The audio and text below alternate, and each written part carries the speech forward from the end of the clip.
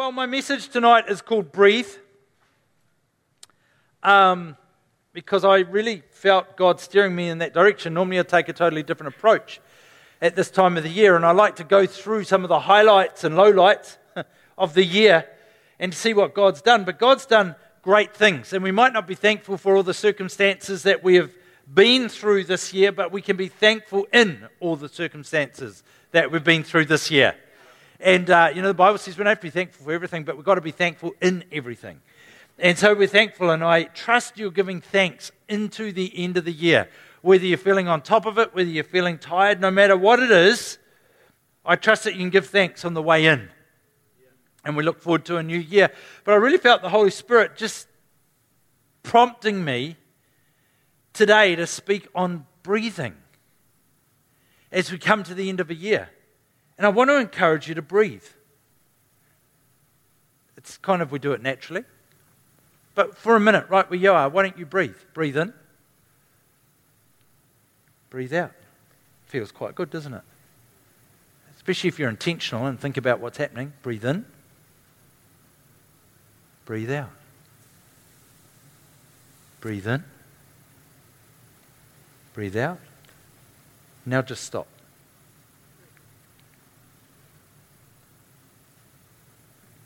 Going to see who lasts the longest. You can't stop, can you?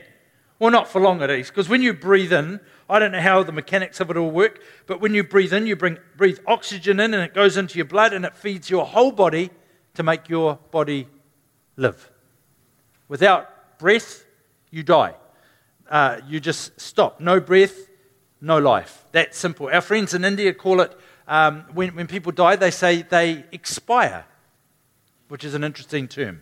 Expire, and that doesn't mean just past the use-by date. It means that the breath comes out of them, and the breath leaves them. They expire. They're dead. There's no longer breath in them. There's no longer breath in them. There's no longer strength in them. There's no longer life in them. So it's a critical factor that we breathe. And sometimes I think we forget to breathe. Apple know how important it is to breathe because my watch keeps telling me to breathe. Hey, no, we're not preaching Apple, Miller. Can't even do that as a Kiwi. But the watch tells me to breathe. Why? Because it's important. It's good for my well-being to breathe. I was doing some research on breathing, and I found that poor breathing can cause anything from having to go to the bathroom too often to anxiety. I wasn't looking at anyone, Tim Brown, front row, down here. From having to go to the bathroom too often to anxiety. That's just from poor breathing. In fact, they say the opposite's true as well. If you learn to breathe properly, it can impact everything and add strength to everything from our thinking to our digestion. Just from breathing properly. Isn't that amazing? When you think about it, it makes sense. But it adds strength to our lives. But here's the deal. God breathed life into you. He added strength to you. He breathed life into you, and you are alive because of the breath of God. It's not just oxygen, the breath of God. It's the breath of God breathing life into us that separates us from everything else on the planet. He didn't do that for anything else. He only did it for human beings. If we go to Genesis chapter 2 and verse 5, it says this: "Neither wild plants nor grains were growing on the earth, for the Lord God had not yet sent rain to water the earth, and there were no people to cultivate the soil. Instead, springs of water came up from the ground and watered all the land. Then the Lord God formed the man from the dust of the ground, and he breathed the breath of life into his nostrils, and the man became a living person." That's an amazing passage of Scripture. Number one, just in case you wondered, it was always God's intention that you work. It was always God's intention that you work. It was God's intention right from day one that we partner with Him in His plans for the planet. It says that, see? It says, "For the Lord God had not yet sent rain or earth, and there were no people to cultivate the soil." So he paused there because he couldn't go further because we hadn't come into the picture yet to fulfill our role, which was to cultivate the planet, basically, but not just on our own, with him in that. And then down in 7, it says, the Lord God formed the man. Everywhere else, God spoke, and things came into being. But not you. You're fashioned, you're formed by God. That is an amazing thing. You're fashioned, you're formed. You are formed out of dirt, it tells us. We know that to be true from science, don't we? High percentage of us, we're dirt and water. And so we were formed out of dirt by God. He didn't speak, he formed, and then he breathed life into us. He breathed the life. What's it say? He breathed the breath of life. He breathed life into us. When it first says he breathed, that's the word nafar in Hebrew, and it literally means he breathed or he blew life into you. He blew it in. And then when it says he breathed the breath of life, so breathed nafar, and then sama, which is the breath of God. He blew the breath of God into you, or the breath of man, or the spirit of man into you. That's an amazing thing when you think about that. Everything that gives you strength in your breath, he breathed it in, he blew it into you. That's incredible. That makes you one special person. We might be one of 8 billion or whatever it is, but we're one special one of 8 billion because the living life that was God breathed it into you. That's an amazing thing to think about as we go into the end of the year. And I encourage you to think about it. I encourage you to breathe as we go into the end of the year. I encourage you to take time to breathe, to get in the presence of God and just breathe. I think breathing spiritually looks like praise, worship, the word, meditation. Just breathe in his presence and see what he says, see what he does, see what he says to you. It's an amazing opportunity. John chapter 20 and verse 19, I'll just jump straight to verse 22, says this, and Jesus has been to the cross, he's raised from the grave, and then he appears to the disciples on Sunday evening. He freaks them out. His first words are, peace be with you. You need that when Jesus appears out of nowhere. And then as he spoke, he showed them his wounds, etc. Then they were filled with joy. When they saw the Lord again, he said, peace be with you. Then he said, as the Father has sent me, so I'm sending you. Then he breathed on them and said, receive the Holy Spirit. I think that's amazing because if you look at the end of creation, the last thing God did was breathe. Yeah? He breathed life into us. And then he births the church. Jesus births the church. How does he do that? He breathes. And the Holy Spirit. If you go back a chapter, when Jesus was on the cross, he fulfilled his task. And then it says he released his spirit. I'm assuming at that point he breathed out. Because the job was done, that strength left him. But then we know he was raised again from the grave, which is amazing. There is strength in breathing. And really I want to talk about strength tonight. But strength comes from breathing. You get strong from breathing right. You know when runners are out running, if their breathing is wrong, they have all sorts of trouble, don't they? They can't go far, they get tired, they puff, they huff, no house falls down, all that stuff. And it just doesn't work. But if they breathe right, it works for them. They get in a rhythm and it works. Again, I think that breathing right is praise, worship, prayer, meditation spiritually. And I think we need to learn to breathe properly in God, particularly after this year. Breathe properly in God. So Job 33:4, for the Spirit of God has made me, and the breath of the Almighty gives me life. That's amazing.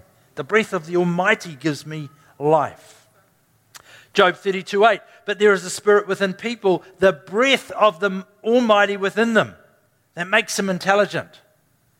I think we read these verses, we can just read over them, but if you really start to get it, you're going to realize that you're special.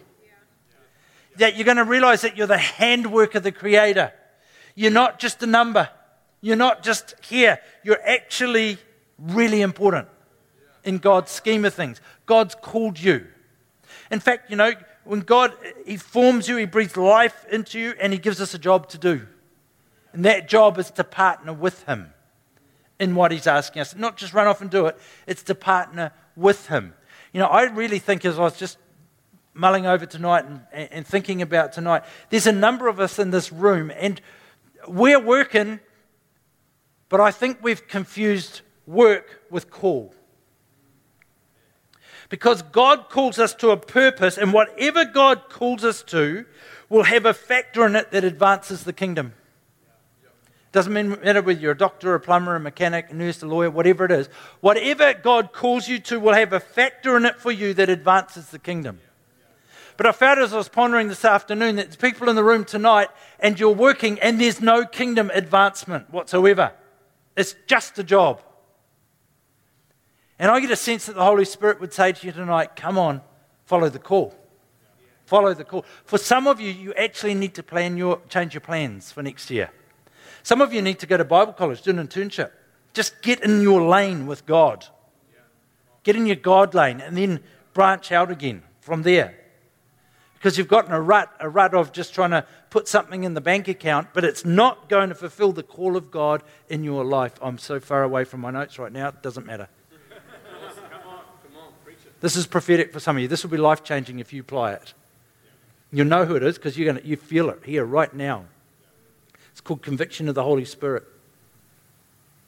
Come on, it's more than just a job. It's more than just getting from A to B. It's actually stepping into and partnering with God in His desire for your life, in His plan for your life. That's called partnering with God in the call. When we talk about it here, we talk about being in your lane because it will advance the kingdom. Don't get sucked into a job when you can pursue the call of God. So when he's talking there, going, but there is a spirit within people, the breath of the Almighty within them. The word breath in there is the word ruach, which means the wind or the breath or the spirit of God. It's in you. The wind or the breath or the spirit of God is in you. That's what gives you the capacity to live as a human being. In Isaiah it says, and the Spirit of the Lord will rest on him, speaking of Jesus. The Spirit of wisdom and understanding, the Spirit of counsel and might, the Spirit of knowledge and fear. That all the way through it's a word ruach. The wind, the breath, the Spirit. In Zechariah 4:6 it says, this is what the Lord says to Zerubbabel. It's not by force nor by strength, but it's by my Spirit or by my ruach, by my breath. Or by my wind, or by my spirit, says the Lord. In other words, it's not just about here and now. It's not about fighting flesh or blood. It's about powers and it's about spiritual stuff. Because God is a spiritual God. So just as the breath of God gives strength to humanity, making us who we are, so it also gives strength to our soul, to our spirit. Because we're spirit beings. We're created in His image. We're in a body. So I want to urge you to take the time over the break to breathe. Because breathing will restore strength to your body, to your soul, to your spirit. Taking the time to simply breathe, pray, praise, thank, worship, meditate. Just get in His presence. Listen. And He'll restore strength. Oh, you'll feel it. He'll put His finger on a few things and go, yeah, that's not helping your cause. You'll go, ouch. Oh, that's all right. He's doing it because it's for your own good, because He loves you. Yeah, but and then you just be there and there'll be a thought here and you'll go, I hadn't thought of that or seen that way before. Wow, that's amazing. And He will strengthen you. I want to give this to you in a practical illustration because I'm quite practical. Some people aren't, I know, but hopefully you'll get this. Thank you. Do you know what this is? Some of you don't even know what it is. That's how practical you are. This is off a car. Yes? It's off the front of a car. And you can see that it's dented. It's damaged. Yep, you can see that. It's not as it should be. It's had a year like you and I have had. It's been knocked round a bit. It's had the wind knocked out of it. It's had the breath knocked out of it. You see, I get two choices. When I see a panel like this, if I was going to fix this, there's two things I can do. The first is, I could go down to the shop and I could buy filler. Bog, as it's commonly known. Filler. And I could mix it up and I could just smear it across all this and return it to its original shape. I could smear it across, I could sand it down, I could put some paint on it. You wouldn't know, it would look quite good. To the untrained eye, it would just look like a panel. That's what many of us do with our lives. We go through hardship, we get the wind knocked out of us, we have some challenges during the year, but instead of addressing them properly, we just put a veneer over them. We just fill them, bit of foundation. Is that what it's called?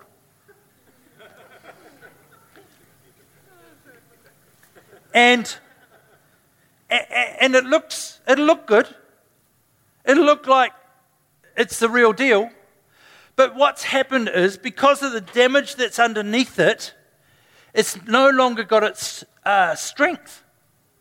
It's no longer got its rigidity. It's no longer what it was what it was designed to do. It can't do anymore because it's lost all its strength, because it's lost its shape. So I can either just put the filler in it, which is that veneer, just smile, nod, wave, carry on, pretend everything's okay, until the next time you come into difficulties, and then you don't have the strength to address them properly, because you actually just got a Band-Aid on instead of being fixed properly. Or I could fix it properly. Now, if I was to fix this properly, there's several things I've got to do. It's got a line, or what we call a swage, around here. I'd have to punch that out. That would have to be punched out, because that swage will hold the tension in the rest of the panel once it's in the right place. And then I'd have to pop out all these dents. And with the dents, what would happen is, if you were to fix it properly, you've got to get them out, and then you've got to push some out, you've got to pull some in until you get the structure, the rigidity back in it. Now, if I spent the time on it, I could get, with a bit of shrinking and a bit of stretching and a bit of tapping and those, I'm going to use a hammer. Sometimes Jesus uses a hammer on you, but it's only because, one, you're not listening, and two, he loves you. But I could use it, and I could actually get the strength back in the panel, because I've taken the time to realign it. I've taken the time to get the shape back in it. This is exactly what Jesus wants to do in our lives. He wants to actually do the work so that we've got strength. Because if I get the strength back in it properly, if I do the repair properly and it has another hardship, it's going to hold up. In fact, if all I did was fill it and it had a hardship, the filler would probably fly out and hurt someone. So it becomes a liability and dangerous. And the vehicle will damage more and be less safe because it wasn't repaired properly, therefore it didn't have the strength that it was intended to have. Yours and my lives are very much like that. We put the veneer on and we just keep marching on. It'll be all right. It'll be all right. No, it won't be all right. It'll be all right until another hardship comes, or a calamity comes, or until you're tried, or until you've got to stand up for something or stand for your morals, and then you fall apart. But if we actually get in the presence of God, if we breathe and allow Him to add strength to our lives and allow Him to do the work. See, it wouldn't be very pleasant, would it? But that started to get some shape back. Oh, it's not going to work. I need a hammer. God's not that brutal. But it's not always comfortable when He's going to work on us. But if you want to be strong, if you want to have the shape you were created to have, if you want to walk in the call, we've got to get in the presence of God and allow Him to do some work on us. Got to get in His presence and just breathe. And as we breathe in His presence, He goes to work and He adds strength. You're designed to be strong. You're not designed to be weak. You're designed to flourish. You're not designed to fall over. You're designed to stand firm. That's what Ephesians tells us. Stand firm, not to fall over. But for those things to happen, you need to breathe, because it'll add strength. The place where we really start to breathe is when we come into relationship with Jesus. He created you and I for a relationship with Him, and then as we walk with Him, He makes the adjustments. And I don't know, you could look at the adjustments that he makes in our lives as a negative maybe, but I look at them as a huge positive. Because I know he's forming in me the strength so I can be what he always desired I'd be, and so that I can fulfill what he wants me to fulfill. He's doing the same with you as you walk with him. Some of you haven't even started to imagine what you're going to achieve in your lifetime with Jesus if you just walk in his call and allow him to make you strong. But it starts when we give our life to him. We come into relationship with him. And then at that point, we start to fulfill the original purpose of man. To walk in partnership with God, to do the work he's called us to do in this world. And that's a wonderful thing. And that goes on for all eternity. But many are quite happy just to live with a Band-Aid on and hope it goes away.